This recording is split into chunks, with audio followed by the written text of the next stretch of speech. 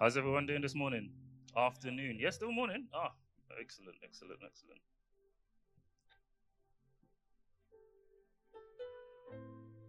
For the love of God.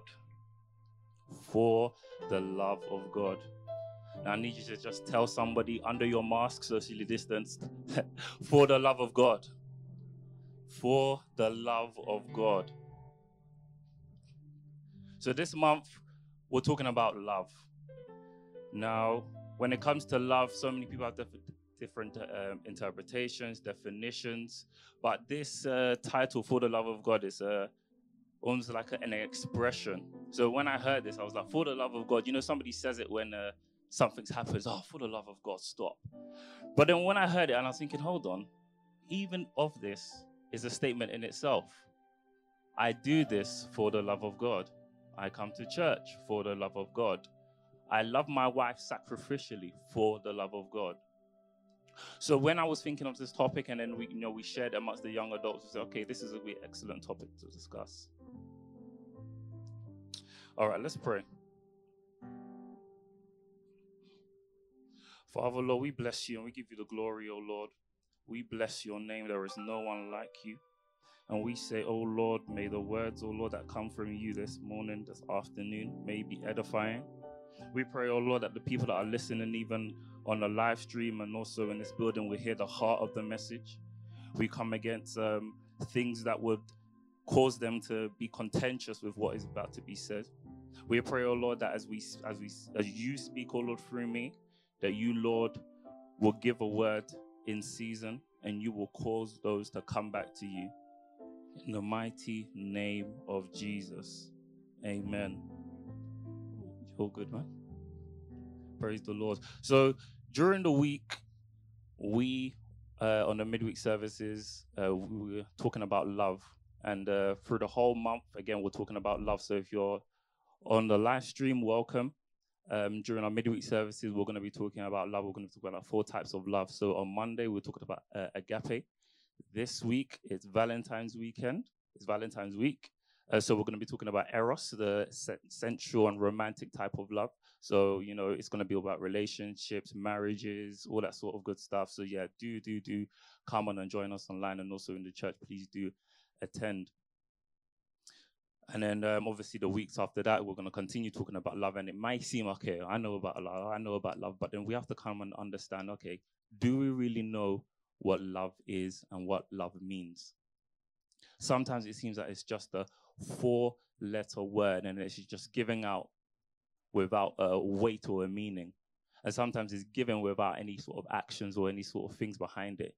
We say sentences, oh, well, yeah, just love them, just love them. And it's good to say, just love them. But what does that actually mean? What does it actually mean to just love them? So we're just going to go through some definitions. We're going to go through and break down the word love. We're going to break down certain situations and certain circumstances. And actually, what does God say about love? So if you want to turn your Bibles to 1 John 4, verse 16. You can get that on the board.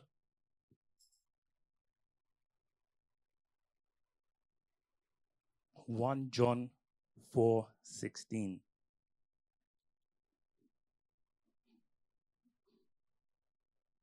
And the book of John is amazing. It's a book of intimacy. It challenges Christians to understand the love, and it challenges their behaviors, it challenges their practices, and also challenges their relationship with God. So when you do have time and you are reading the word and you look at John to understand the whole narrative of what John in the first book of John is saying, is really understanding the intimacy between man and God and how that intimacy affects other people. Okay, verse 16. And we have come to know and believe the love that God has for us. God is love, and the one who remains in love remains in God, and God remains in him. Like I said, we have a society where God isn't love, and actually love is a God. Let me say that again. We have a society where actually God isn't love, but love is perceived as a God, where you can do whatever you like in the name of love, And the love that you give or the love that you want to receive is very subjected to whoever they feel, whoever, what they define it to be. But as we know as believers, we have to come back to the word of God. We have to come back to what does God say. And the word of God says that God is love. So let's define love biblically. Biblically, love is the decision to compassionately, righteously, sacrificially pursue or seek the well-being of another person. Biblical love can also be seen as an act of the will accompanied by emotions that lead to an action on behalf of its object. That's what love is. Sacrificial, it's righteous, it's compassionate. And I'm doing things out of almost the unconditional love I have for something. So even if this object that I want to project my love on doesn't like me, that doesn't mean I stop projecting my love. Because sometimes in life, when we see somebody or someone does something, you may love them until they do you wrong. And when they do you wrong, your love may not be the same. And then it comes into question, did you really love them? And why were you projecting your love on them? Subconsciously, we may think we wanted something from them, hence why we project our love to them.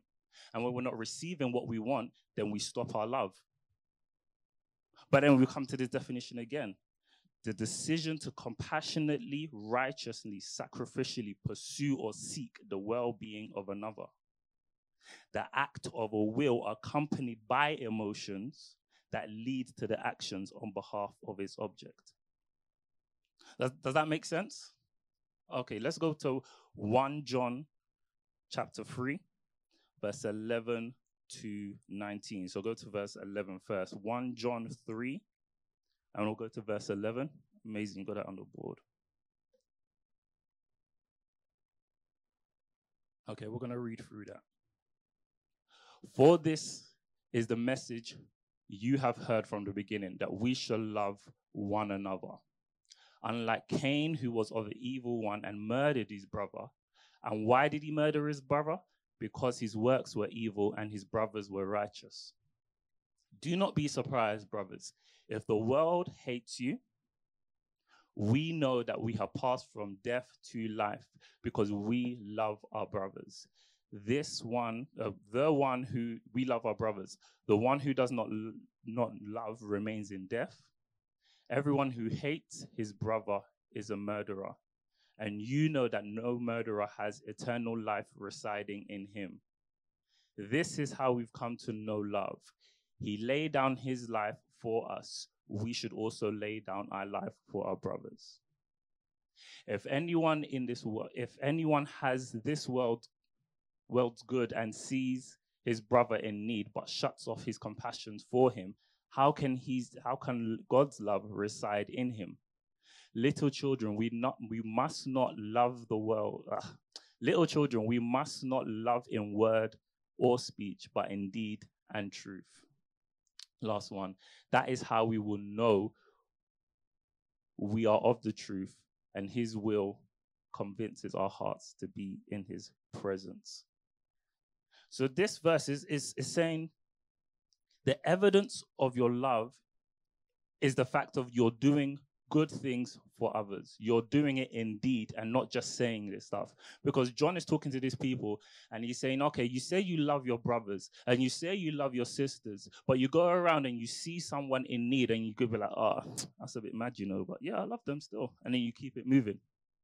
But then John is coming to say, hold on, if you really love your brother, if you really love your sister, when you see them in need, you're going to do something.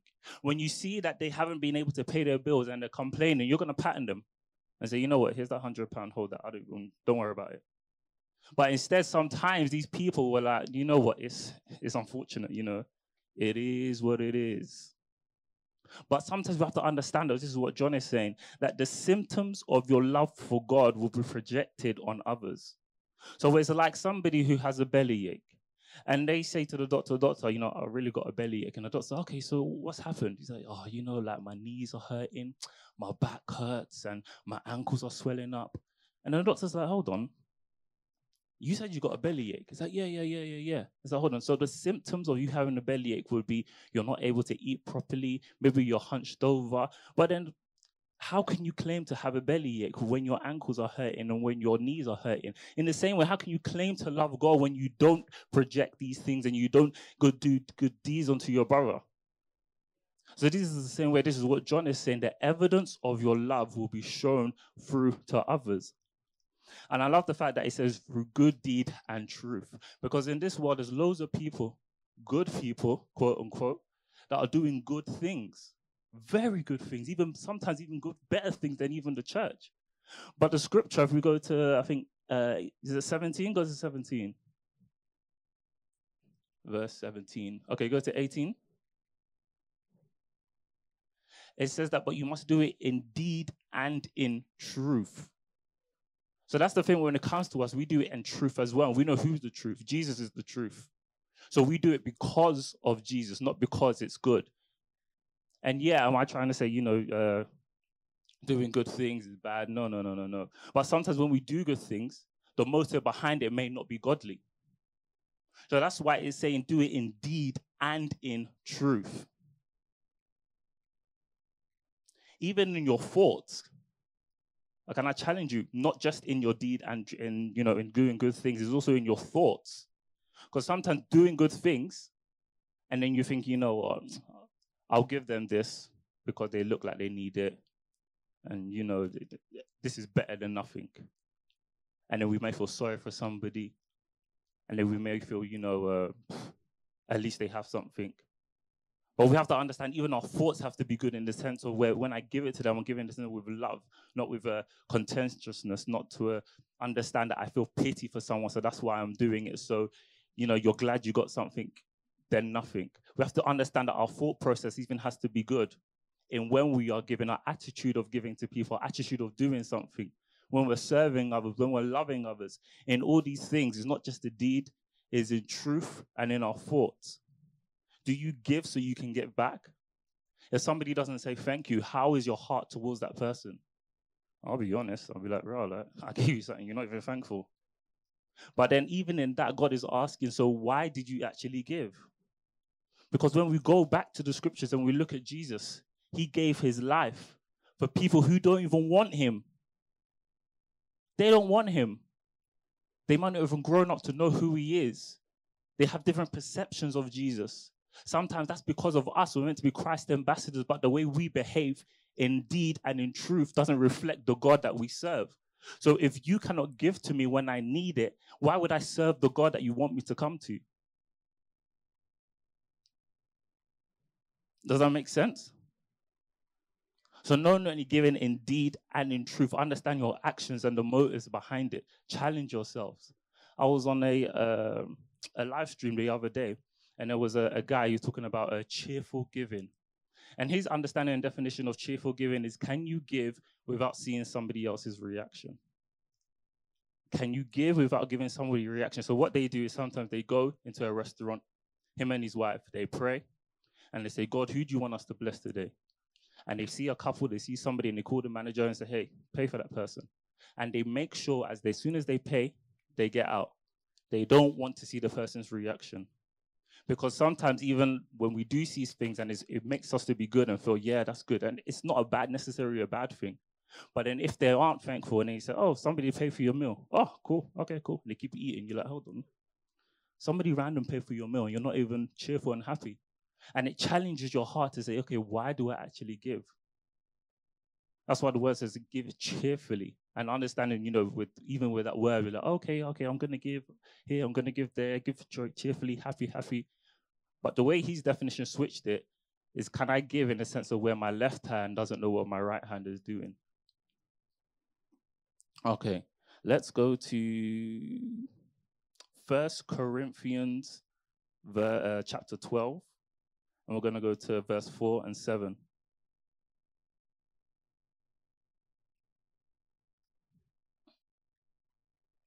So obviously we talked about the definition of love. Again, I'll repeat it again.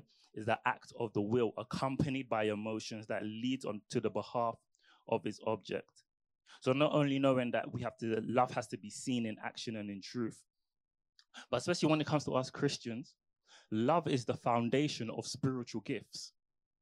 Love is the foundation of spiritual gifts.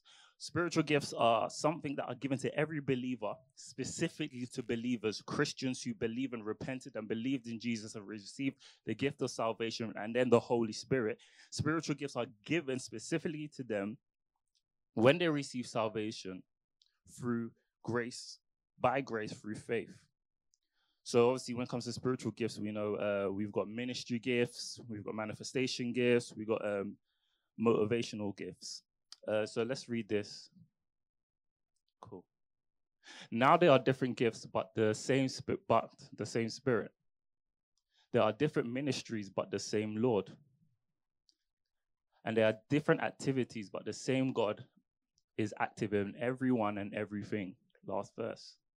A manifestation of the Spirit is given to each person to produce what is beneficial. So like I said, we've got 3 different types of gifts. Your ministry gifts, so that's like your teachers, your evangelists, your prophets. We've got manifestation gifts, speaking in tongues, word of knowledge, word of wisdom, interpretation of tongues. And then we've got motivational gifts. This is like your serving, your giving, your teaching, your loving, not loving, your giving, teaching, your motivational gifts. Now let's go to 1 Corinthians 13. So that was like the next chapter after that. So Paul, in this chapter of 1 Corinthians, he's talking to people, the Corinthians, who are very gifted in these spiritual gifts. But they are going around and doing so many things that they are quite proud in what they are doing. So when they were probably laying hands on somebody for them to be healed, they're thinking, okay, I'm the one who done it, without giving God the glory. It's going around and it's very, very messy. And Paul has come and said, okay, these are the gifts, but it's all from one Spirit, from one God. Now let's go to verse 1. Can we get a drummer? Tim, you able to come up? Very quickly. Now we read verse 1. If I speak the languages of men and of angels, but do not have love, I am a sounding gong or a clanging cymbal. Next verse. If I have the gift of prophecy and understand all the mysteries and all the knowledge, and if I have faith so I can move mountains but have love, I am nothing.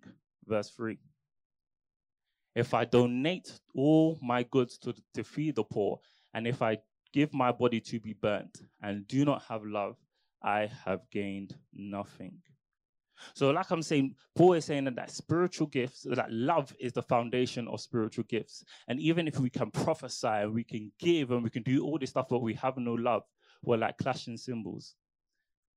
Just play something, I know it's a sweet, but just hit. And I want to give you the signal. I just want it to go crazy on the cymbals. I don't want it to have any rhythm. Just go crazy on the cymbals when I give you the signal. All right? So in life, we're marching like this, walking like this in pace. I give to somebody, I serve, and then when somebody doesn't say thank you, and then I get angry. It's just like clashing cymbals. It's just noise. And that's how sometimes in life it seems. You may go around prophesying, praying for others, giving, and then you think, okay, I'm doing good stuff. But the Bible says, if you have no love, it sounds like this. Sounds like noise. And it's so loud. It has no rhythm. Obviously, when we're doing praise and worship, and then obviously Tim is playing the kit, and it's going into rhythm, and it's sounding nice. But as soon as he crashes the cymbals, there's no rhythm. It sounds so noisy. And that's how our lives will sound like if we have no love. That's how our lives sound like when we're able to pray over somebody and think that we gain the glory. That's how our lives sound like when we give and then we're expecting a thank you. That's how our lives sound like when we give unto church and then we're expecting pastor to say our name and say the amount. And if he doesn't, then I'm offended. Our lives sound like that. So we have to understand that love is the foundation of all these stuff. And why do we do these spiritual gifts? So some people do it in a sense of where we have to do it obviously for the beneficial of the body and for those to know who God is. But if you're doing it for admiration, if you're doing it so people can know that, yeah, I'm a powerful Christian, I know God, I'm close to God. There's very, very prideful people who use their gifts, but they have no character. They have no fruit. They're able to pray and prophesy, but they're rude. They're able to pray and prophesy, but they're not able to they're not able to be loving at home. They have all these gifts, and then, and sometimes, especially in the evangelical and the charismatic movement, we elevate people with gifts rather than elevating people who have character. And once we understand that the character has to be the foundation of, obviously, when it comes to fruit of the Spirit, we know that love is the first fruit. And if that's the foundation, everything else on top will flow and flourish nicely. But then we forget and we think if this person is able to speak in tongues, prophesy, tell you all these good and mighty things, we think that it's fine. And we neglect the fact that, oh, yeah, they are rude, but, they're not perfect. Yeah, they talk rude to his wife, but maybe it's the wife that has the issues, not the pastor. How can it be the man of God? How can it be the apostle? And we have to go in these parts where we have to be able to distinguish the person's gift. We can't distinguish the person's gift and their character. It has to be together. It has to be together. Thank you very much, man. It has to be together. Love has to be the foundation. Love is the foundation of a building. Love is the electricity in the lights. Love is the engine in a car. Love is everything inside these things.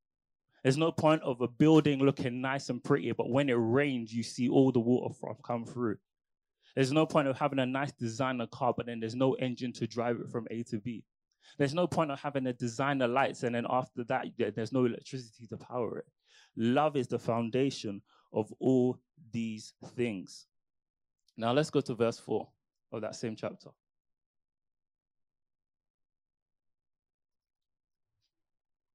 Okay. Love is patient. Love is kind. Love does not envy. Love is not boastful. It's not conceited. Next verse. So, does not act inappropriately, improperly. It is not selfish. It is not provoked. It doesn't keep any records of wrong. The next verse. We're going to go up to verse 8. Yeah. Love finds no joy in unrighteousness, but rejoices in truth. Love bears all things. Love believes all things. Love hopes all things. Love endures all things. And then love never ends. We'll just end it there. So we can see that love is all these things. And sometimes I like to challenge myself. If you go to verse 4, if you replace love with yourself, if you replace the word love and put yourself there, are you these things? Todd, am I patient? Is Todd kind? Does Todd not envy when he sees somebody driving a big car and he feels like I've worked so hard and this person hasn't done anything, but yet they're driving past? Is Todd boastful?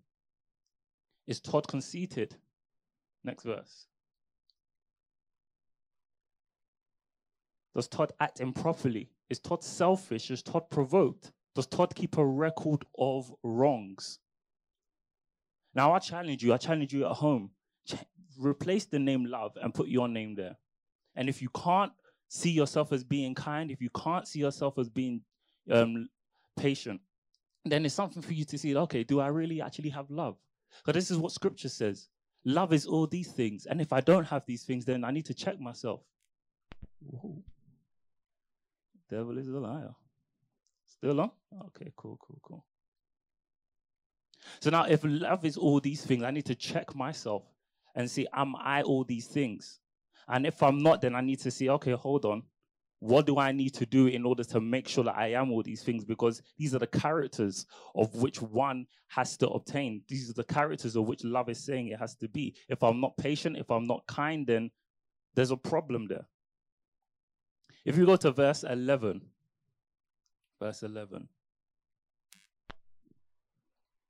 When I was a child, I spoke like a child. I thought like a child. I reasoned like a child. And when I became a man, I put away childish things. I find it interesting when Paul is talking about love, he links it to manhood. So I'm coming to say that love is actually a man thing, First, husbands, are you patient with your wives? Are you kind to your wives? Do you hold records against your wives? Love is a man thing. The Bible talks about men, husbands, love your wives, and wives, respect your husbands. So husbands, I'm challenging you. Are you these things? And God calls us men to be these things. And if we aren't, then we need to check ourselves again. Do I actually have love? And sometimes, we've been polluted with the Greco-Roman understanding of love. And, if it's lovey-dovey, then, the Cupid is coming with his arrows. But then the scripture comes to say that there may be some elements of that, but that's not what love just is. And once we come to the understanding of where God is love and keep God in the center of love, all these other things flow from it. Okay, let's go to verse 13.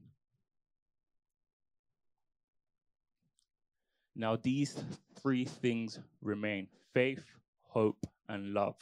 So out of all the things that we talked about in terms of scripture, in terms of spiritual gifts, in terms of prophecy, in terms of character, Paul again is coming and, telling us again that love is the thing that remains. Okay, cool. I think I still have a bit of time. We need to have a balanced view of love when it comes to sharing the gospel. There's a gospel that's out there that talks about love is very just a warm, fuzzy feeling. It's very welcoming. It's not confrontational. It's quite passive. It's very, very tolerant and pleasing, and it's affirming to everyone. But this type of gospel just preaches love, but it doesn't preach the gospel. Now, the thing is, the gospel is offensive in and of its nature. Yes, we love. Yes, we do deeds. Yes, we give to the poor. Yes, we do all these amazing things. But the gospel in and of itself is actually quite offensive to those who don't believe. And sometimes we need to understand that love isn't the stop to it, but it's actually the corridor to the gospel. Love is the corridor to the gospel. We have to be careful not to preach love and not the gospel. We have to be careful not to just stop at love. We have to be able to preach the gospel. So let's go to Acts chapter 4, verse 12. Acts chapter 4, verse 12.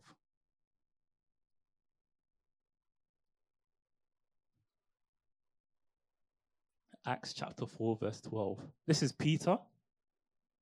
When he was talking when him and, I can't remember who he was with, but he was in the Sanhedrin, and he was brought before some high priests, some Pharisees, some Sadducees, just brought before some high priests. And in that, they had to defend themselves, basically, because these guys were preaching Jesus, but then the Jews of those times think they were heretics. So this is a part of where Peter is saying, you see, there is salvation in no one else, for there is no other name given under heaven in which people must be saved. So even in this gospel that we preach, it is offensive, because we're talking to somebody who's lived their life in another place in the world with another understanding, another doctrines of what their God and their beliefs are. And we're coming and saying, not only we believe you were wrong, but there's only one way to get into heaven. Do you know how offensive that is? It's very, very offensive to say that the way that you think you know things is actually wrong. It's through one person. Now, in our delivery, even though it may be it is true in that the delivery in which it has to be projected has to be understanding. Deliver that in love. And many Christians just stop at just preaching the truth and think that's it. But the word calls us, we have to give it in truth and in love. Give this word in love. Understand that, hold on, just because we've grown up in a society where we know Jesus, there's somebody who hasn't. And when we give this word, even in its offense of it, they may not take it. They may not take it. And we have to be at least compassionate enough to know that, okay, I understand your viewpoints, but this is what the word says, but give it in a way that is loving. And then help them to understand, okay, have you considered who Jesus is and what he stood for and what he says? Some people say there is many ways and Jesus is just one of them. But if that's the case, let's look at what Jesus actually said. Let's go to John 14, verse 6. John 14, verse 6. Because that's what people say. It's okay, you have your way, I have my way. And we can live somewhat in peace and not be able to tell each other what our viewpoints are. And sometimes you get offended by a viewpoint instead of having a mature understanding and say, okay, that's your viewpoint. I don't necessarily agree, but that's fine. We can agree to disagree. But let me try and understand from your shoes, who is this Jesus and what did he say?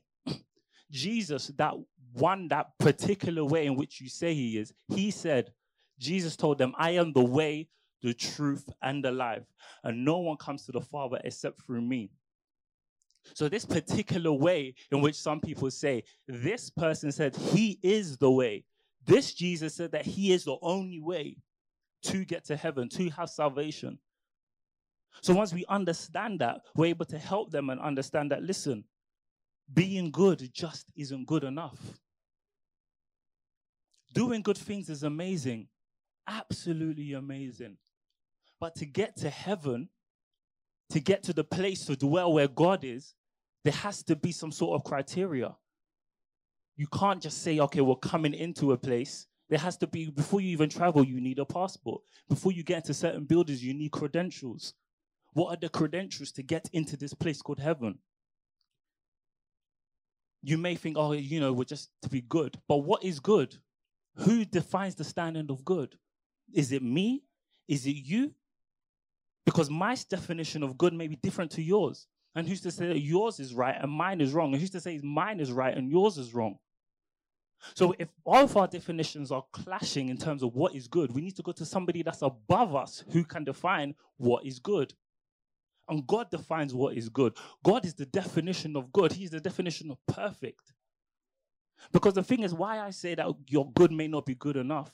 Some people may give to charity and give to the homeless. They think that's good. Some people may think that giving to homeless isn't enough. You have to provide jobs for them and provide a place for them to stay in order for that to be good. And then another person might come and say, that's not even enough. You have to build a building and put these homeless people in, put them in a society in which they can flourish. So if the person who can only afford to give on a monthly basis to the homeless, is doing what he can, and that's not good enough, how on earth are they going to reach that level of goodness? But then Jesus comes, God comes and he says, all these things, they're not good enough. No one is good. Even the person who builds the massive building, puts everybody in it, God is saying that is still not good enough. That is still not good enough. It still isn't. Believing in God just still isn't good enough. What is the evidence of your belief? There's loads of people that say, I just believe in God. And it's okay, it's all right, fine. But then people have different interpretations of who God is. Even reading the Bible, people have different interpretations of who God is. We have to understand, okay, who is Jesus to you? Who is this person? Who is this person who 2,000 years ago, do you believe he actually died? Do you believe he resurrected? Because that's what our faith stands on. As the Bible says, if Jesus doesn't resurrect and he didn't raise from the dead, then we have nothing. And that is our strongest point. And there are many, many people around the world trying to defeat that. And they can't. Because it's not only historically found, there's so many eyewitness accounts that prove that he rose from the dead. So the Bible's come to say, like, look, being good isn't good enough. Just believing isn't good enough. It's humbling ourselves to understand that, okay, if I can't be good and believing in a God isn't good enough, then what can I do? Understand that we're not good. We cannot get into heaven by our good works, but there's somebody who has done something for us so we can get into heaven. And his name is Jesus. He died for us. But we have to accept that and accept that we can't be good by ourselves. We need him in order to help us to be that standard of good in which God requires us. And the thing about love protects. Love snatches you from the fire. And there's a gospel that they don't want to preach. There's a gospel that they don't want to live out because it is so offensive. But if I love somebody and they're in a fire, I'm not going to stand there and say, do you want me to come and save you? Do you want me to call a fire brigade? We're going to act. We're going to act on it and say, you know what, listen, you need to come out of that fire. You need to come out. And the thing is as well, when it comes to sometimes us Christians, we see somebody in need and we don't want to tell them necessarily the truth, to go close to them. In a sense of where, here's an analogy. when a sheep is walking and the sheep falls in the mud, the shepherd will go on his knees and pick up the sheep and take him away. But when it comes to us Christians, when we see somebody say, I'm going to love them, and what we tend to do is we get a lasso, we throw it from a distance, we tie it around their neck, and we try to pull them out. The mud represents the sin that people are in. And instead of being the hands and feet of Jesus that he calls us to be and go close and pick them up, we're too afraid to get close to the people that are ostracized, to get close to the people that are too controversial. And we stand afar and we throw it, and then we pull them. And we say, okay, we're telling them about Jesus. We're telling them about their sin. But what we actually do is grabbing them by the neck and we're pulling them out. But whilst we're pulling them out, we're killing them. Because we're pulling them and think, I'm telling them what they're doing is wrong. Instead of going close to them, understanding, having compassion, and see what level are they at. And say, you know what? I know where you're at. I don't think this is good for you. Can I help you to move you up and show you to somebody who can clean you up? And once you show them to the person who can clean them up, that person who can clean you up is Jesus. Because the thing is, when that sheep is in the mud, they may not even realize they're in it. They don't realize they're dirty. Because sometimes we look at others and we see they're in the mud, but they're enjoying it. And not only they're enjoying it, we see that, listen, you are dirty. We need to show you to someone that's clean. And then we judge them for messing around in the mud without understanding that, listen, that's all they've known. This is their understanding. And we have to be the hands and feet of Jesus, loving people and going close, embracing them, showing and lifting them up. But sometimes we behave like the priests and the Levites, where we don't want to get our clothes dirty. And we leave it for the Samaritan to come and do the job that the Christians were meant to be doing. So, as I close,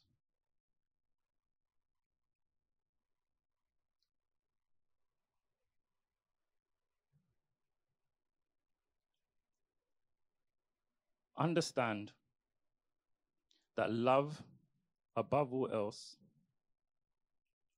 is God. We live in a society where God isn't love anymore, but love is perceived as a God. We live in a society where Christians just want to say they love, but don't have the understanding of the deeds to do what it requires to love. We live in a society where some Christians, I'm generalizing, but saying some Christians forget that love is the foundation of the spiritual gifts. Love is the foundation of our faith. We live in a society where Christians aren't exhibiting love in the sense of where love is patient, love is kind, love is not boastful. We live in a society where we try to preach love but not preach the gospel. We forget that it's offensive. We forget that we have to come to a place where we can acknowledge these people are where they are, embrace them, and show them to somebody who can let them to be clean. And if you're out there in the auditorium or also out in the on the live stream, I just want to implore you to understand and know who this Jesus is. Jesus is like a person outside your house. And your house is representing who you are in your life. And Jesus is knocking on the door and asking, can I come in? And you're in your house thinking, I can't allow this person to come in. Do you know who he is? No, I need to clean up my house here. I need to get these wallpapers down. And you're embarrassed of your life. And you sometimes may feel like, I can't let this Jesus come in. I need to clean up everything before he comes in. Just as if somebody of prominence comes into your house and you know they're coming, you clean up your house, you hoover, you do all you can. But Jesus is saying, don't worry about cleaning your house. Don't worry about turning down the wallpapers. Don't worry about fixing the kitchen sink. Don't worry about cleaning the toilets. I've got everything in my hands. I've got the mop. I've got the bucket. I've got the hand sanitizers. I've got the building stuff. I've even got a skip outside to help you take away all your burdens and all your guilt and all your shame and put it in the skip where you won't need to see it ever again. And that's what Jesus is saying. He is knocking on your door. And if you want to let him in, he's more than able to come in, but he's not going to force his way in. He's knocking and saying, will you let me in? Will you let me change your life? But you have to be in a place where you're humble enough to say that, listen, my house is messy and I actually need your help, Jesus. And that's what we call repentance. Understanding that, listen, I can't do this thing by myself. I'm sorry I thought I could clean my house by myself. I'm sorry I can have the the things in my house and I think I can do it all by myself. But I'm asking you, Jesus, to come in. Now, if that's you, just ask him, Jesus, come into my life. Jesus, come into my life. I'm ashamed of my house. I'm ashamed of the way the things are looking in my life. I'm ashamed of the way that I feel like I can do this thing and my house is in disarray.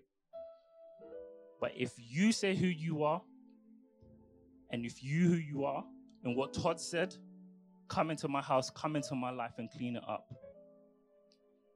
So Father, Lord, we just pray for people out there who have heard this message. And we pray in the name of Jesus that you will visit them where they are. Because God, your word says, oh Lord, that we should come as we are. And Lord, we're sorry, oh Lord, there's even believers and Christians that have caused people and demonized people for their sin and where they are. We even repent right now and say, Lord, we're sorry. Help us to love others. Help us to love those. And we pray, oh Lord, those on the live stream, those in the building right now, we pray, oh Lord, that they will give their lives to you, Jesus. Have a relationship with you, an intimate one in which John talks about. Amen. And here's another thing. As Jesus comes into your life, he's bringing somebody to help you. His name is the Holy Spirit. Now, the Holy Spirit comes and helps you and teaches you how to build the things in your house properly, what structures to put in place.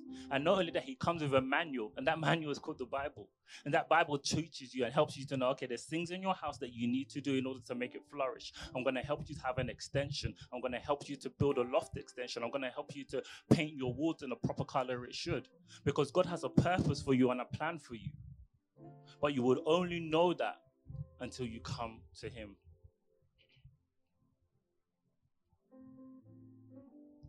So we just hope that you've been blessed.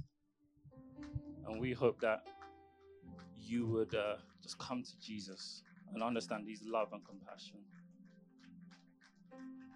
In Jesus' name, amen.